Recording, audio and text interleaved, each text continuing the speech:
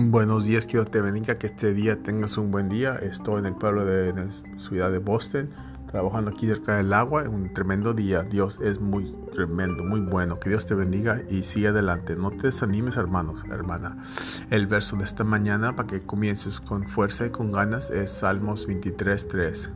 Él me renueva mi fuerza, me guía en el camino bien, trayendo honor a su nombre. Él, ¿y quién es Él? El Señor Todopoderoso Jesucristo. Que sigas adelante. A las 7 tenemos oración hoy y tenemos un servicio el viernes, y vamos a estar ayunando y orando del día primero al día 21. Si quieres ayunar con nosotros, en el nombre de Jesús, amén. Que Dios te bendiga.